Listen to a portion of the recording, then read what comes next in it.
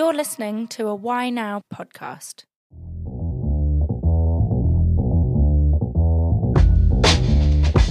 This is Golden Nuggets Podcast on whynow.co.uk. I'm your host Al, and I'm a PE teacher of 15 years. This podcast is about interviewing key influencers in education and giving them a platform to deliver their story. I want to explore why and how they do what they do to better inform parents and pupils on their education journey.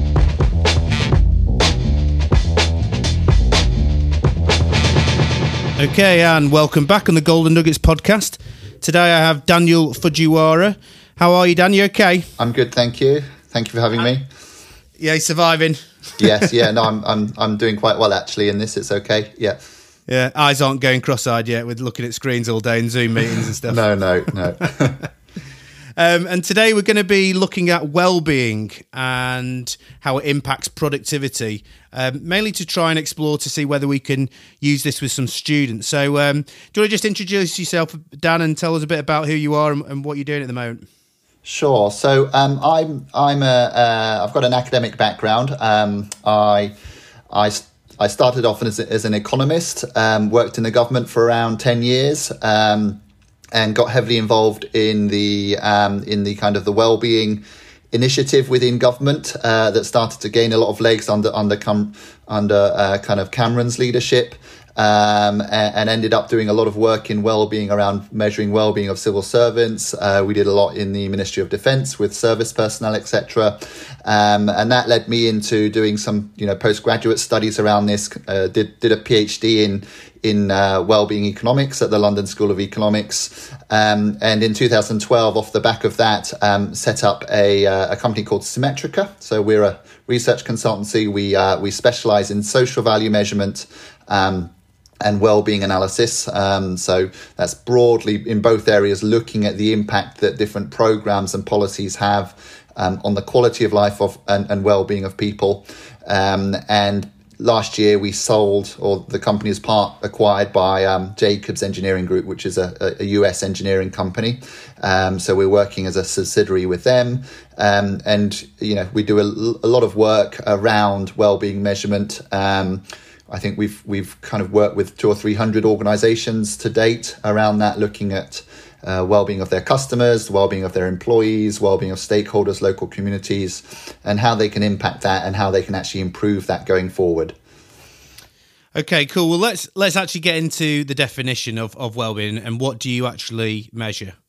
Yeah, so there are numerous ways of thinking about well-being, and because it's become a bit of a hot topic in the last few years, there's lots of new stuff coming out, but fundamentally I think we can bring it all back to kind of three ways of thinking about this, and this is very much kind of rooted in even if you go back to kind of the ancient Greeks, what Aristotle and Epicurus and people like that were doing. We haven't actually changed a huge amount since then, but what we've kind of got, I think, is an evaluation of your life. So this is, having someone sit back and think about their lives and how they think they're doing. And that could be in relation to their neighbours, it could be in relation to their friends, it could be in relation to their goals and things like that in life. And a typical question there that we use is known as the life satisfaction question. So that's how satisfied are you with your life on a scale of, it could be 0 to 10 or something like that.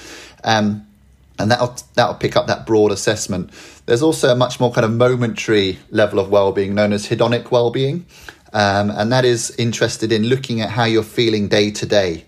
And there's loads of questions here, but the key ones that the UK government's using at the moment are around anxiety and happiness. So how happy and how anxious are people feeling? And you can feel both of those things together. They're not mutually exclusive. So you could be happy and anxious at the same time if you're watching a sports team, for example, in a penalty shootout or something like that. And then the third area is this idea of purpose and kind of virtue, which comes from Aristotle. So that is kind of how much purpose you have in your life, how virtuous are the things that you do in your life. And that's known as eudaimonic well-being. And that's a further dimension. Again, it picks up a slightly different thing to how you're feeling right now and your overall assessment of your life.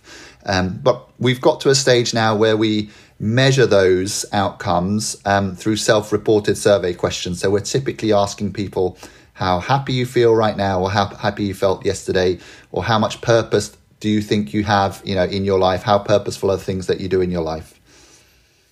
Okay, so evaluation of life, experience and purpose. If you were to ask me some general questions, just to contextualise that slightly, what would you ask me then? In order to understand how well you're doing, do you mean? Yeah, so let's go through those three areas. Like what questions, evaluation of life. Just ask me some questions which you'd ask me. So we can ask you, the evaluation of life is typically that life satisfaction question. So I'd ask you, nowadays or overall, how satisfied are you with your life on a scale of 0 to 10? And you'd normally be able to respond back in about 30 seconds maximum to me. Other types of questions might be, think about your best possible life and rate your life currently against that now on a scale of 1 to 10. These kind of experience measures, we would ask you, for example, how much joy are you feeling right now? Or how happy do you feel right now? Again, on a scale of 0 to 10. How anxious do you feel right now? How fatigued? How tired do you feel right now? And again, those would be on a similar type of scale. And then this kind of purpose question would typically look like something like, think about the things that you do in your daily life. How much purpose do you have, or how purposeful are those activities? Okay, so you said about satisfaction. What sort of things am I looking at for satisfaction? Because it's obviously quite a broad area, satisfaction. So are you talking about my relationships with my friends and family? Are we talking about my job? Are we talking about my relationships with my children? My commute? Like what encompasses satisfaction within the model that you work with? So we don't actually break it down for individuals. The way that we approach this, and this has become the standardized approach within economics. So economists have really taken on this field of well-being recently as well. And this is the type of approach that we're using within that discipline, which is we ask you the general overall question. So you just respond to that life satisfaction question. And you might give me an 8 out of 10 if I ask you that right now. And then we also collect alongside that a whole heap of other survey questions.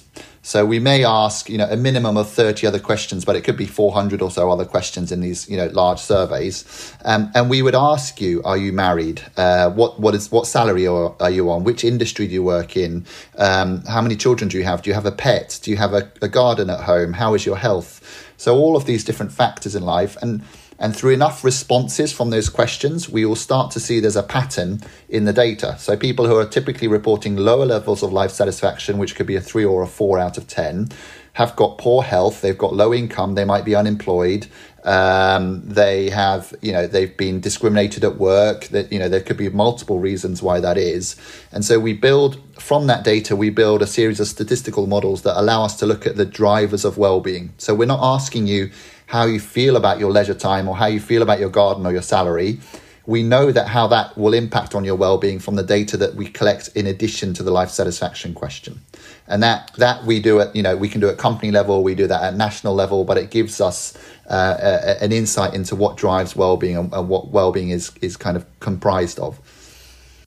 But there's also, you talked about like quality of housing maybe and environment. So I know on a previous podcast you mentioned about like doing sport or keeping fit and healthy, which you've just obviously mentioned with a healthy lifestyle, art, culture, podcasts, listening to that.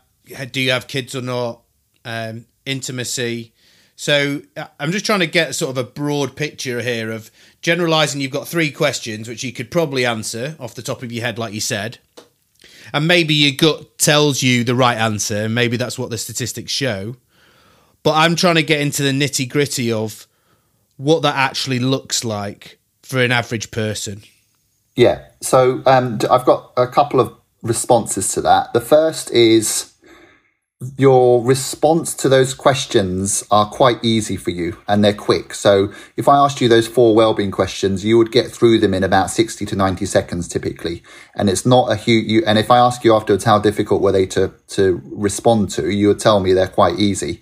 And on the face of it, they seem quite simplistic. But if you look at the validity of those scores in a lot more depth, you will see that they are highly correlated to all of the things that we think are important in life. So people that are rating low levels of life satisfaction have much poorer levels of health. They have lower levels of immunity.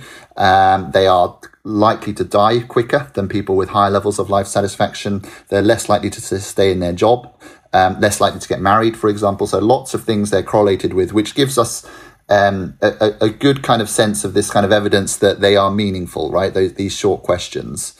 And then, so if we base this on that these questions are telling us something meaningful about people's lives, even if they're a snapshot, what drives that really depends on what measure we're taking. And it's quite interesting when we get into kind of the experience versus the evaluation measure.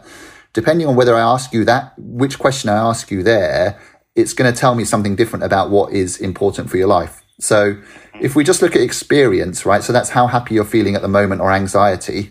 Work is not particularly good for you. Being at work, being at the office, whatever your job is, most of the time on average is not great. People would be rather out there shopping, going to the pub, seeing friends and that kind of thing. But at the evaluation of your life, work is probably just about one or two, in the top 2 or 3 of most important things. So when we sit back and think about our lives, that rating is driven very highly by things like whether you've got a good job or not. But in the moment, it's a little bit contradictory, in our experiences in the moment. It's actually telling us that there are other things that we prefer, to do than be at work. So you get these interesting things across the different data sets. But, typically speaking, if we look at experiences, the big things that drive experiences are things like engagement in the arts, sports, cooking, intimacy, being with your partner, playing with your kids, playing with a pet. All of these things are important. Listening to music. We've even found evidence that listening to podcasts, has a significant, statistically significant positive effect. So, and learning and ebooks and that kind of thing. And things like being sick in bed, queuing, arguing, all of those things are really bad for your experiences.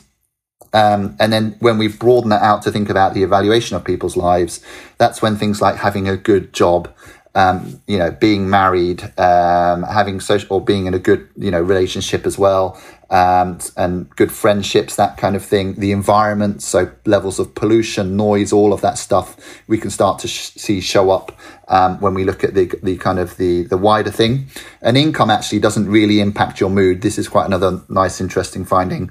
Not a huge amount of correlation between your level of income and salary and happiness in the moment, but quite a strong correlation with your evaluation of your life. So it really depends on which measure you're looking at. See, interesting on that, I've read a couple of studies recently that said that about income and people's general overall happiness, and that it sort of rised up to about, in the UK this was, and I think this was about 2 or 3 years ago. So it's there or thereabouts. It rises up to about 55,000. It then very, very slowly increases, but not a lot. And then it drops off the cliff downwards after about 150,000. Now, look, if you're on 150,000 quid a year, that's a lot of money. But it doesn't make them happy. As a general rule, this is, a study which... and then it looked at a comparison in Sweden as well. And obviously it depends where you are in the UK, right? Because, 55 grand up in the northeast is a lot more down than the southeast.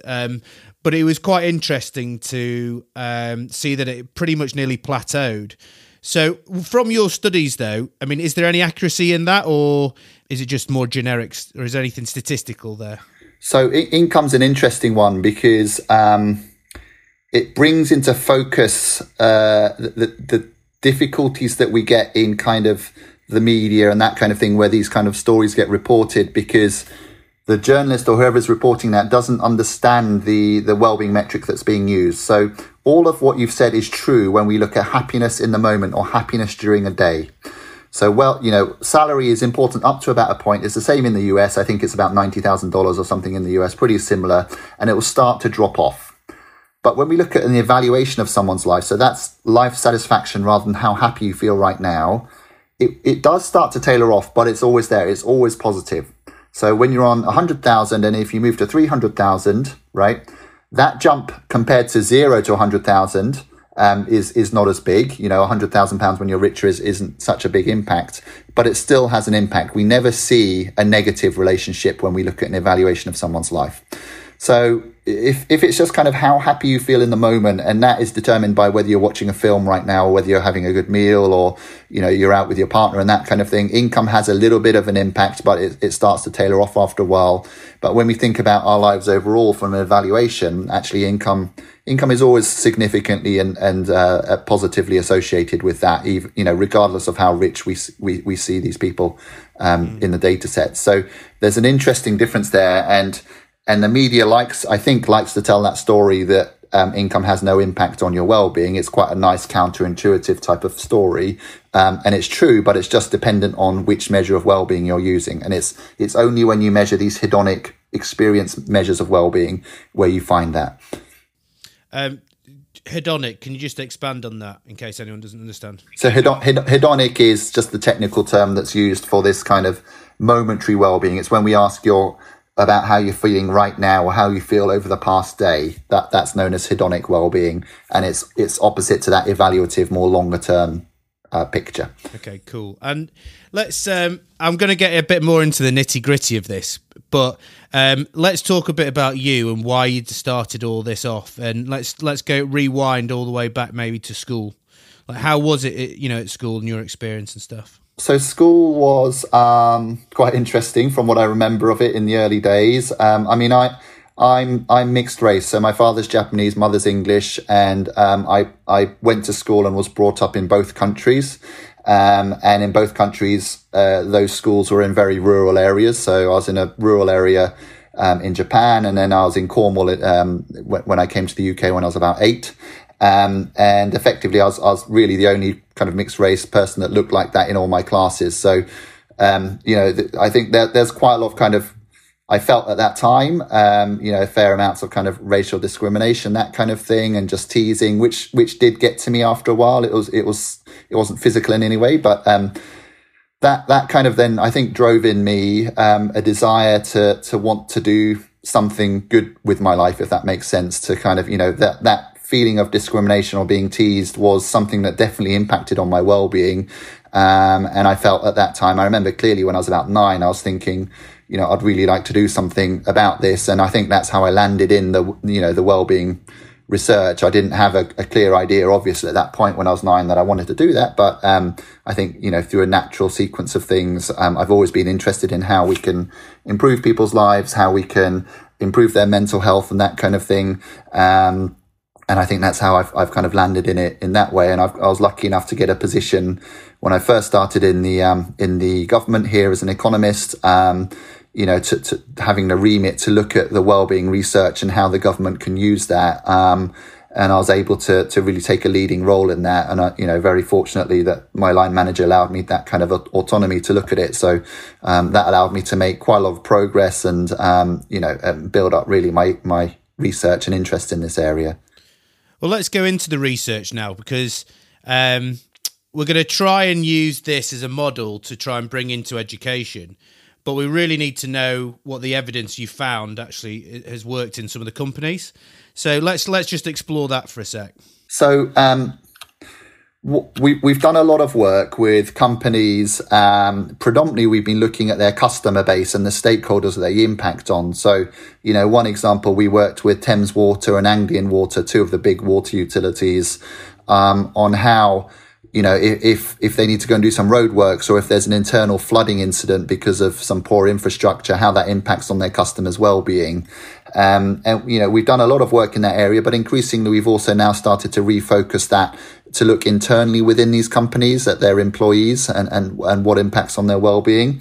And our research, but also the research that we know of, from other people in the community, I think suggests to me at the moment that well-being is probably the biggest driver. It's the single biggest driver of performance in these companies. When we look at things like sleep, fatigue, exercising, that kind of stuff, which are typically seen to be really important factors in people's productivity, all of that actually drops out of our equations when we include well-being. And what that tells us is that, for example, sleep is important for productivity and performance, but it's only important because it goes through well-being. So that's refocused our attention to think about, actually, why don't we just drop this kind of, data around sleep and stuff like that, and really focus on what the main thing is here, which is well-being, because that will capture sleep, that will capture whether you've had an argument with your partner, whether there are any other issues at home. It will capture the impact of the environment and weather on people's well-being. And I think there's two interesting areas that we're looking at the moment, and one is that given that well-being is the single biggest driver of performance, there's evidence to suggest now pretty strongly that about 50% of someone's well-being can be moved around. It could be shifted around. So about half of our well-being is genetically disposed, right? There's nothing really we can do about that. The remaining 50% is interesting. 10% of that 50 is external factors. So it's stuff like salary, income, where you live, who you work with, all of that kind of external stuff. The remaining 40% is mindset and intentional activities. So what I mean by that is kind of whether on a Thursday evening you decide to watch a comedy film, you decide to just go on YouTube, or you decide to go and do a bit more of your foreign language training, for example, how you kind of intentionally use your time. And given that we can shift about 50% of that well-being, what we're seeing with the companies that we work with is that we can move around a decent chunk of that well-being, and we can see improvements in performance off the back of that in these companies, from anything kind of between 5 to up to 40% changes in performance, whether that's rated by the individual, whether that's rated by their line manager, whether it's rated on an objective measure, like how many emails they're getting through and firing off in a day, and that kind of thing. So I think we're at quite an interesting threshold now where we can use this new science in well-being to really understand how employees are feeling within companies, and also to drive performance. And I think the next logical step around that is within schools, where we can think about performance at the teacher level. Can we improve well-being of teachers so that has a performance impact which knocks onto the kids? And actually, can we think about the well-being and the performance of children as well through the type of work that we do? Let's discuss that a little bit. So I'm a teacher. What sort of things would you want to ask me which could make that marginal gains? You talk about 40%, you reckon, that you can control. And of that 40%, how much did you say productivity would gain in terms of... Yeah, I think if so, there's of that 40%, if we can get if we can move that much of your well-being, I would imagine that we could be looking at kind of 40-50% changes in productivity. So that's that's huge. Huge, yeah. There are studies out there that have shown 33% improvements. We had one study where we got about 38% improvement in one particular group. It kind of depends a little bit on where they are on their initial levels of well-being as well. So if they're already doing pretty well and they've got a great employer and their levels of well-being are high, there's not a huge amount of marginal gain that you can make. It's more about sustaining that. But if you're working with areas where there are problems, they could be really large double-digit improvements in performance. Okay, so let's so say for example I'm a teacher, right? You come in and we're going to fire me some questions. What are the first things you maybe ask me as a teacher?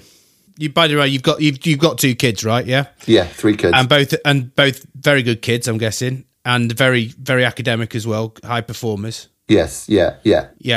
And that's the thing. Like, they're at a very good school. They're both you're doing obviously something right as a dad. You don't get into those schools without them being very bright anyway. But what, as a teacher, how would you support me? So we do. So we have a system called Performance Care Science. This is a product that we've developed, which is around measuring well-being and performance for people really in any industry. We're using it at the moment with Harlequins, for example, in the sports sector. We're about to launch a large trial with the NHS, and we've used it with various companies before. And what that does is it measures well-being in the types of ways that we were discussing at the start of this podcast. So those types of questions, we have a large number of questions. There are kind of maybe 15 other well-being questions that we get into. We also look at resilience and things like that. And with that data, as a if we're coming to talk to you as a teacher, there are 2 things that we do with that data. So first of all, we're collecting that data on you so we know what you're like in terms of your well-being profile and that kind of thing. The first thing we do is look at that 10%, which is about the external factors. So is there stuff within the school setting that's detrimental to your well-being? That could be work hours. It could be a teacher that you don't like working with. It could be the school. There's an issue with the school parking lot. There could be lots of different things. It could be the school meals. So we'd look at those types of things, and we would ask you some questions about how you feel about certain factors in your school, and we'd also collect data in the school itself, whether there's sufficient parking spaces, whether there's air conditioning in the school, all of that kind of stuff. So we can look at the external factors, and we can shift around 10% of your well-being based on that. We then have a series of interventions and programs that we run with staff, and that could be with teachers as well, that are targeted at continuously improving well-being as well. And there are two facets that we have. One is on the mindset side, which is a bit more typical of what schools I think are doing at the moment. And that's around mindfulness and getting people to cognitively reassess how they think about things. So that could be meditation. It could be yoga with meditation. There's various things. It could be, CBT. There's lots of different things that we could be using there. The other area where where most of our work lies is not around mindset, but around activities. So we have around 100 different interventions here that we can deploy with staff. And I can give you one example, which is a gratitude survey. So we'll track your well-being for a couple of weeks. We will then ask you on a Sunday night to go away and write down 5 things that you're grateful for over the past week. And that could literally be anything. It could be nice food. It could be, I like the weather. I'm grateful for the fact that I'm still healthy. I'm grateful for the fact that I've still got a job. Whatever those things are, it doesn't really matter. And we don't ask you to tell anyone. We ask you to write those things down, keep them in your pocket, and have a look at that maybe every day. And just that very simple exercise done once a week on a Sunday, the evidence shows that has, impacts 6 months down the line in terms of people's well-being. So we can provide that kind of intervention, and that will then lead on to knock-on impacts in performance. So we can see the impacts of these types of interventions improve well-being. They also show up in cognitive test scores, executive function scores. They show up in reaction time tests that we've done, and they will show up in productivity and that kind of thing going on. So we have that series, that kind of support network around an individual, whether that's a teacher or a general kind of office staff member or an athlete, that will allow them to reach their potential, as it were. So you've got positive reinforcement with gratitude, and how does that affect your brain in terms of neurologically? How does the endorphins that you get released from that, how does that affect your processing speed or your ability to be efficient? There, the evidence is emerging a little bit more. So some of the trials and RCTs in this area are showing that people become more expansive in their outset when they have higher levels of well-being. And let's say it's the gratitude journal is one way of increasing well-being. There's lots of other measures. We can do a visualization task where we ask you to visualize something in your life, for example, or get you to listen to certain types of music. Whatever the intervention is that improves your well-being, we know in an immediate sense, for example, using eye tracker technology, that people's peripheral vision is suddenly more enhanced when they have higher levels of well-being. And that could be because of the gratitude journal, for example. Some of the studies that have been used to do this have just actually asked a bunch of people in half of the trial to look at a comedy clip on YouTube, and the other half just look at a neutral clip like a cityscape or something like that. And their peripheral vision is much more expanded in the former group.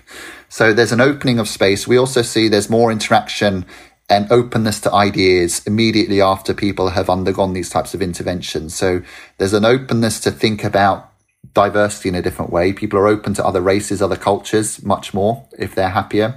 And they're open to other ideas. They're also much more likely to help people. So immediately after these types of interventions, we see people in a controlled setting. If someone drops a bunch of pencils in a room, they'll go and help that.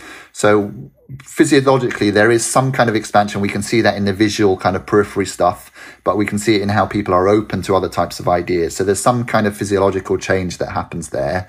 And also there's just this kind of, this feeling of euphoria, kind of joy, happiness, that is a big driver. We know that's correlated with things like immunity to certain types of diseases, viruses, all of that kind of stuff. So there's definitely something there that's happening physiologically.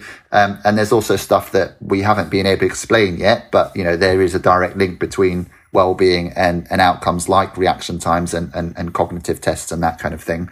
But it's going to be because it's due to being, people opening up and performing better when they're in a better mood, effectively. It's funny because everyone's always looking for what mental skills to improve on, because we don't know, like, how much of the brain do we even know? How much of the brain do we even know about? I don't even know. I don't know particularly, but it's a small amount. 10%, 15% max. Yeah.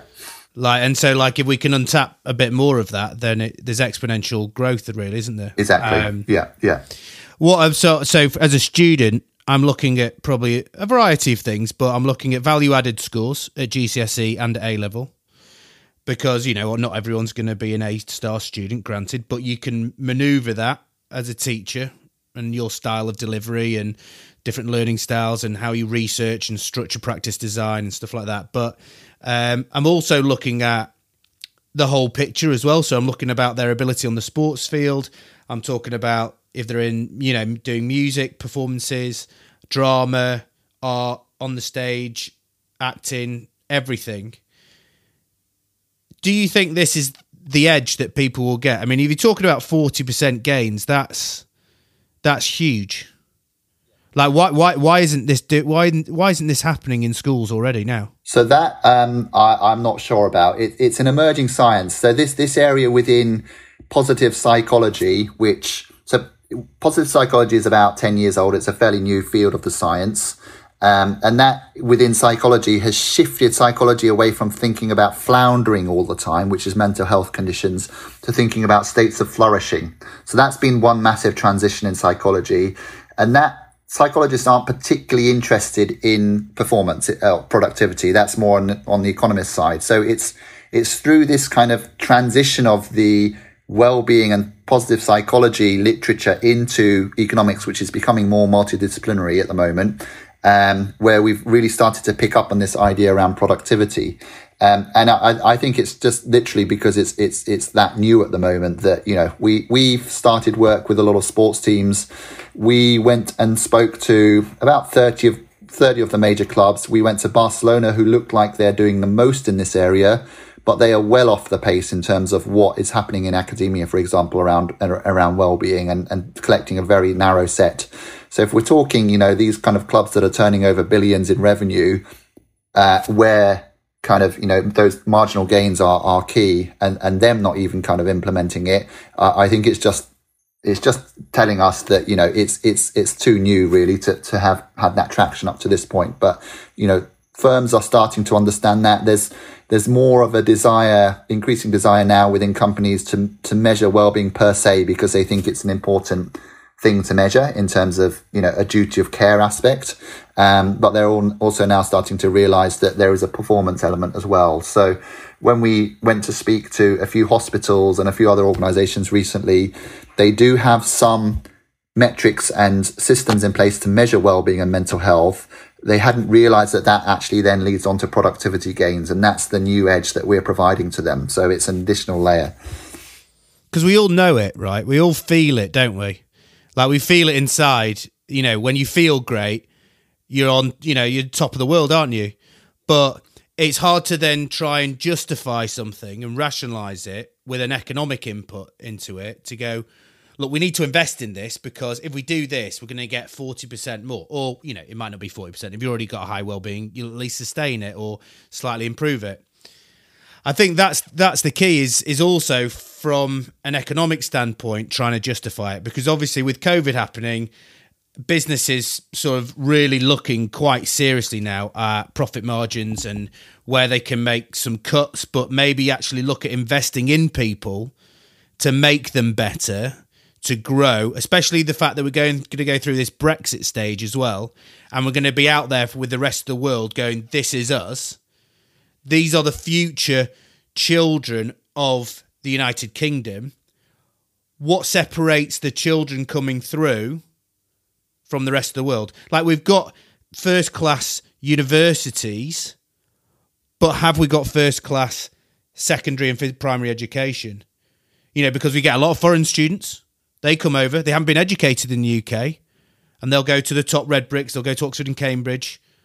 but have they come through our system? And not only have they come through our system, but have they come through our system from the state sector as well as the independent sector? Because ultimately, like with the old grammar school system, it didn't matter what class you were in. If you were the brightest person, you got into that system, and then you got into that system, you had an opportunity to study at tertiary education, even if you had nothing. We're not seeing grammar schools so much anymore. It's sort of been squeezed out, and they've gone into the state sector, or they've been privatised. But what I'm trying to think is if intelligence isn't linked with just going to an independent school or having money, how can we provide a platform to provide this all the way through from primary, secondary, in-state education as well? How do we justify to the government ministers? Because you've worked there, so how are you going to do it? So, yeah, that's really interesting. I think in terms of the justification, we can show that, and we've shown that for previous clients. You know, if we're talking about a productivity gain of 10, 20%, that will have some kind of cashable benefit down the line somewhere. It's maybe a little bit easier to do that at a company level. It may mean that you don't have to hire that additional person because you've got 10 people working at 10% higher, for example, and you've got that cash saving there. When we get into schools, you know, what is the cashable saving? It's more kind of the long-term trajectory of that child and what he contributes to society. If you're thinking about a private school setting, it might be that you've got better grades, you know, and better performance in the league tables, etc. And you can kind of draw on more people coming into your school. But let me just point on that, though, just 1 second. And I think this is important for context, is that I think that the league tables are measuring the wrong thing. Why aren't we measuring value-added scores? Yeah, so that could be, I think, given the league tables as they are now, this system or this kind of way of thinking about marginal gains would have an impact on your league table if we can get the children to perform better. But there's also, we've started to look at, with a few universities in the UK, a series of wellbeing indicators that should go alongside other types of research indicators in the university rankings. And that's something where we should get to probably with the schooling, you know, with the general school sector as well in the UK, which is talking about, I don't think they need to be league tables, but they could be a wellbeing rating. They could be a resilience rating. There could be a rating of the type of wellbeing programs that a school delivers. So it opens up a huge amount of things, but ultimately that should lead on to happier, more productive teachers and children, I think, at work. And just in terms of you know, we can put all of that into quantitative terms and value that and demonstrate that kind of thing for an organization. It's also, you know, really interesting. I've tried it myself, obviously, at an individual level. If I ask you to go and run one of these interventions and I ask you to do a reaction test before then, so, you know, something on a computer where the color changes and you're reacting to that and it's telling you in how many milliseconds you've done that, you go away and do the thing that I've told you to do for a couple of minutes, which might be the gratitude thing. It could be a savoring experience exercise, and come back and do that again. No matter how hard you try on pre and post, you'll get a better score afterwards. And that we've done that with, I do a lot of the interventions that we trial. I actually trial them with my kids initially. So I get them to go and sit in a room for 2 minutes, go and do your gratitude exercise, go and do something else. And they're amazed when they come back that they've knocked 40% off their reaction time, or they've managed in a sequence of words in a memory test, they've got 50 words instead of 12, right? Just because, you know, pre-post. So you can see it pretty quickly. They're instant results. And so we do a lot of kind of initial trials and things with and pilots with organizations who are a bit skeptical maybe about the value of it, but, you know, in order to kind of demonstrate that. But it's so quick, the improvement that we see. And it's something that you can kind of feel and experience yourself. I mean, would there be an argument for, you know, like people wear Fitbits and they get reduced health insurance? Yeah. Right. Is there something in there saying, like, if you do your course or your interventions, you get a, you know, reduced gym membership, for example, or reduced health insurance, or there's some like incentives along the way, and then as you progress that through as part of the company, if you do various things, then you get various discounts. So it's like a cumulative thing. It's adding points to your mental well-being, your bank of well-being. And those credits, let's call them. The nice thing would be if those were things that buy you things that we know generate more well-being, if that makes sense. So you go and do it, you go and do an intervention, you don't go and spend it all on Fortnite. We give you access to something like an experience for a day that we know improves your well-being, and you get this virtuous cycle. I think it's really just a case of who would pay for that. Whose costs are we saving in the grand scheme of things that allow us to make that saving somewhere so that we can provide that as an incentive, as it were.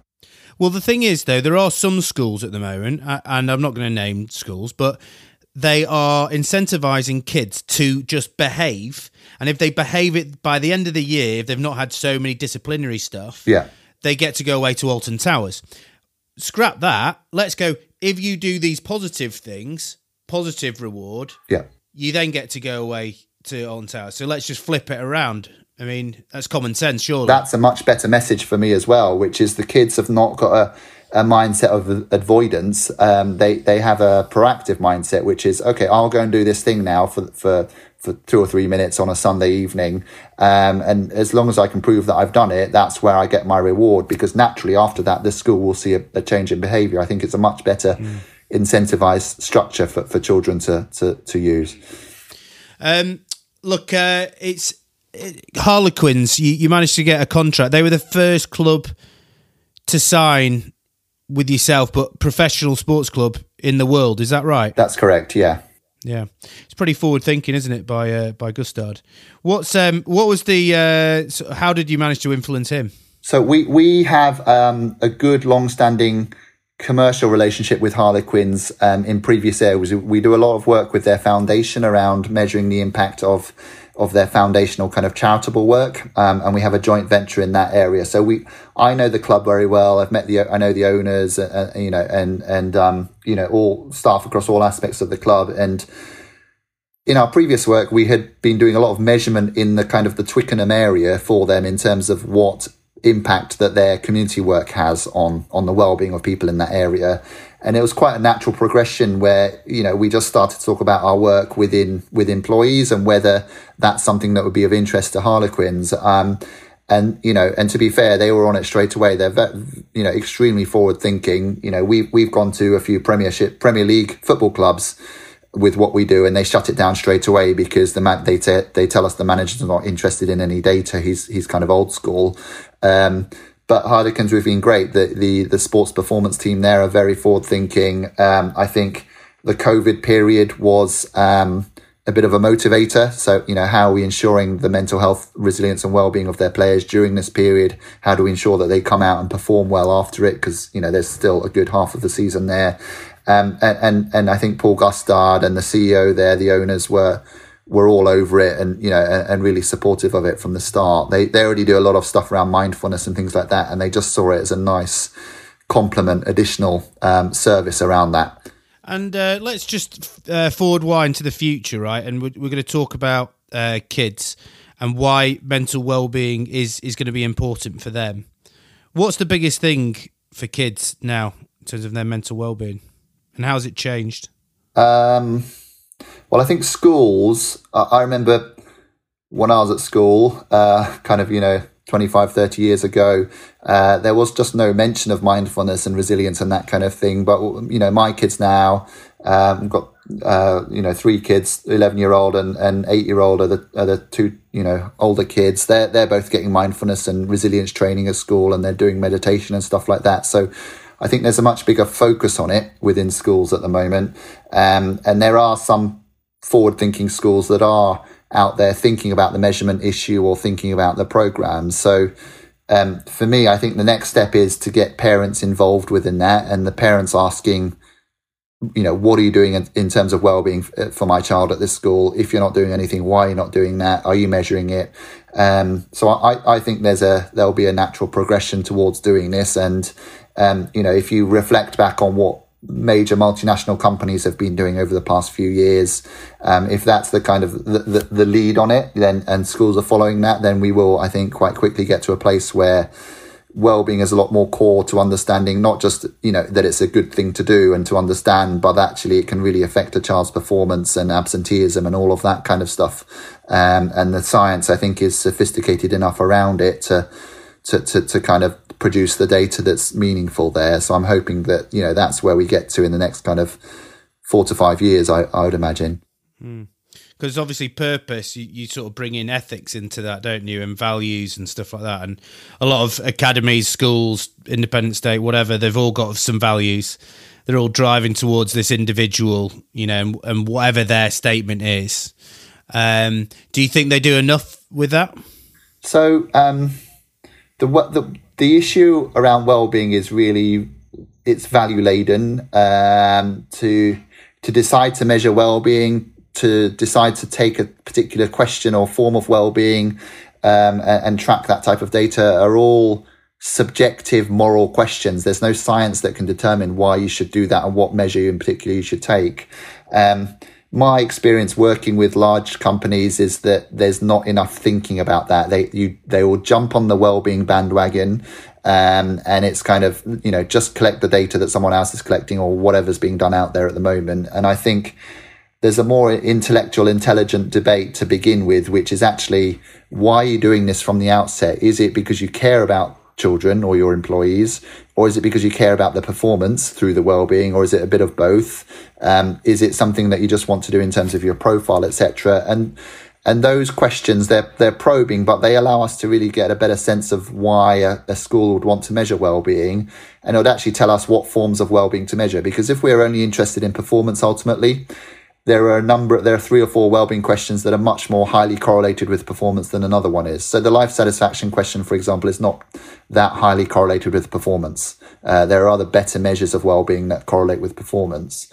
But so I think in terms of determining what it is that you want to measure, it would be good. It'd be, we'd be in a better place if we can have that kind of more broader ethical debate. And we've started to do that with a few companies that we work with, and it's interesting to engage their senior management team, other stakeholders, etc., in terms of the purpose of the company, what they're trying to do, etc. And I think, as you say, schools have a lot of that. Every brochure that you look through or website that you look through has all of their values, and just how that all intertwines together and where those values have come from, I think, is an interesting conversation to have. So we're going to sort of wrap this up now. Some golden nuggets for to help out some parents or people who are just generally interested in the area. What would they be?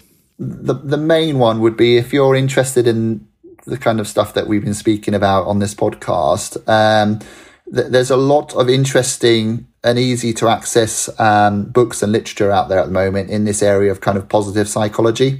They sometimes come across a little bit as a self-help guide. That's not really where I think we should be going. It's more of the books that are coming from psychologists with the kind of the science and the evidence behind them, and they are really helpful. Actually, they help to refocus how you should be interpreting certain actions and events. I think they will help you think about a child's life and which direction you might want to help them go down. Should you let them choose that of their own accord? Is there some support that you should provide them? And lots of interesting stuff about the types of scientific research and evidence that we see coming out of that. And, there's lots of interesting cases where people have completely changed their lives after looking at that evidence and that kind of thing. They work shorter hours, or they're spending more time with their families and stuff like that. What was the best book you read? So a really good one for me is a book called Positivity by Barbara Fredrickson. She's one of the top psychologists in this area, and she gives you quite a nice list of things that you can go away and do. It's quite targeted. It's an easy read, but she backs it up with a lot of evidence. So I think that was a nice one. And then there's lots of cross references in that book to other sources which are useful to read. I think the other one is, from a parent's perspective, really trying to understand a little bit more about what schools are doing in the wellbeing space. If they're not doing anything, why is that? How do we push them as parents to do something more about that? How do we get wellbeing and productivity and performance on the agenda? Like as with health or anything else like that. Do we actually need schools to start to teach this kind of things? But I think there's a movement within parents where we can ask these questions now, where we're thinking about our child's wellbeing a little bit more, and also maybe asking places like schools where they spend a lot of their time to, what they're doing on that side as well. So I'd encourage parents to look at the wellbeing programs, the wellbeing policies at their schools, and whether there's more information and more stuff that their school could be doing. No, I love that. And I love I've got a book that my boy writes in my little journal, and he sort of writes his thoughts down at the end of the day and what like a perfect day looked like at the start, and then what it actually looked like, and then what he may change. Yeah. It doesn't have to be a lot. It could be like 3 lines, but it is quite impactful, that, I must admit. Yes, yeah. Look, thanks so much for coming on the show, Dan. It's been an absolute pleasure to have you, and I really, really do hope that we can push this through, and I really do hope that you're successful in education, mate, because I think a lot of schools are doing some great stuff, but I think there's a lot more we can do, and I think if we can measure it and get it and rolled out, then that would be great. So thanks again. Thank you for that.